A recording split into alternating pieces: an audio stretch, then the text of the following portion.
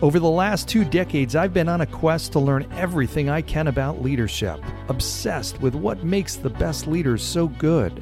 After running companies small and large for the last 20 years, today I speak on stages all across the world to audiences who are interested in that same question.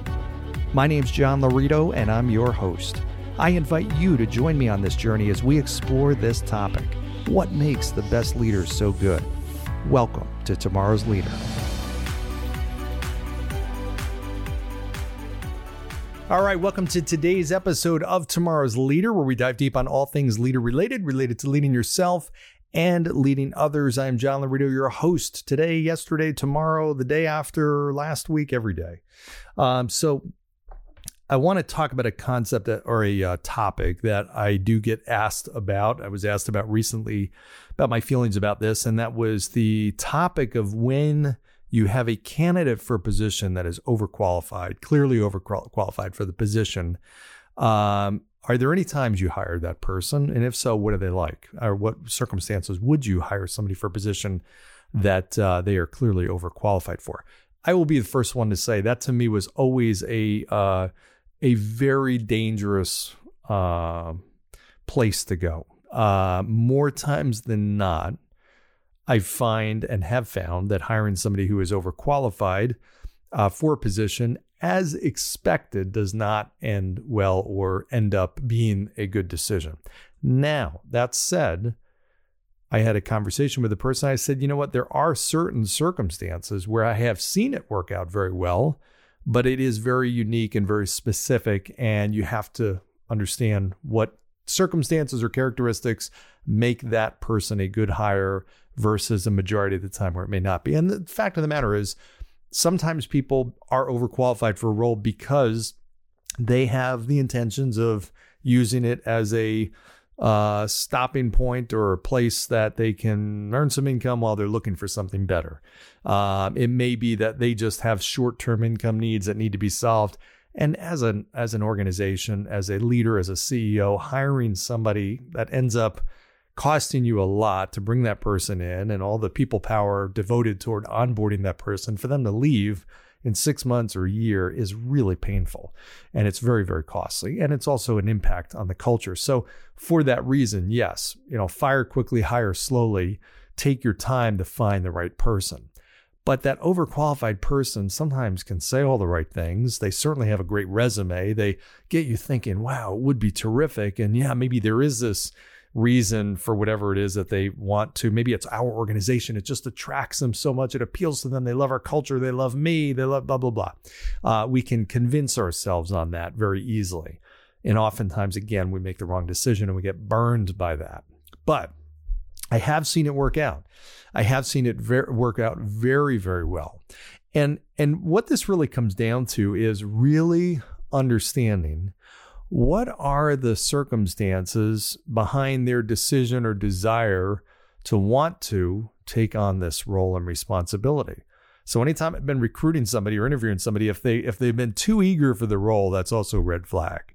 It's perfect, kind of a perfect balance of them, really being a little tough to get, you pulling, but not having to pull too hard. You don't want to get somebody that you really got to convince too much, but you want to know that this person really gave it a lot of thought. So if they're too eager and too willing to, jump at it without asking a lot of questions, without understanding what the role is really about, ultimately that can be a really dangerous situation to get into. So ultimately, here's what this comes down to. You've got to be willing to ask the right questions. You've got to be willing to have a conversation with this person about what is their motivation? What's the reason behind this? Why are they actually looking and willing to take a huge income cut or take a much smaller scope role or take a step back, as it seems, in their career? When I have seen this make sense, there is a reason behind it. I've seen individuals that maybe had a high level corporate responsibility and job that might have been very well paying, but ultimately was just having too much of a cost on them physically, mentally, family-wise, lifestyle-wise, everything. And I get that. I do get that. I understand that. But I really have to understand clearly that that's part of the reason that they're looking to take on a different responsibility. One of the best hires I've seen was an individual that was in that category. He was a corporate leader, very, very successful for many, many years, took a role that just seemed well below what his capabilities would be, but he did it for the right reasons. He wanted to spend time with his son, who was now in college and playing football. He had some family. He wanted a desire to spend more and more time with his family. He had some outside passions. And at that stage in his life, he had earned a lot of money. He had already built up a lot of wealth. And at this stage, it was not about the money. It was about doing something that he really enjoyed, that gave him the flexibility to do the other things in life and spend the time with the people in his life that he wanted to. And at the same point, feel like he was really impacting and contributing a lot to, at that point, it was a small organization. Well, he joined and made a massive contribution to that organization. I mean, massive. He's been there, to my knowledge, probably about 10 years and doing extremely well. And it was a win-win all the way around. Here he now has the life that he wanted, not earning, but he's earning great money, but he wasn't not earning the corporate senior VP level compensation that he was before. But it doesn't matter. His life is great, and it's multiples better than it was in his corporate life. Less stress, more enjoyment, better relationships with people in and out of work, just overall a better life. So that, I think about, is a very legitimate reason for somebody to take on a role that they are clearly maybe overqualified for. But you have to ask the right questions and understand. And you can't feed it to them. You can't say, well, you're looking to do this because you're stressed out and you're looking for better balance and this and that. You have to just really understand what's their motivation. Ask them, what are the other roles that you're interviewing for right now? I always ask that question. I love asking that question.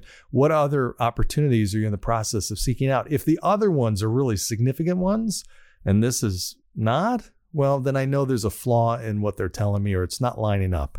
I just did a podcast on your actions not lining up with what you say.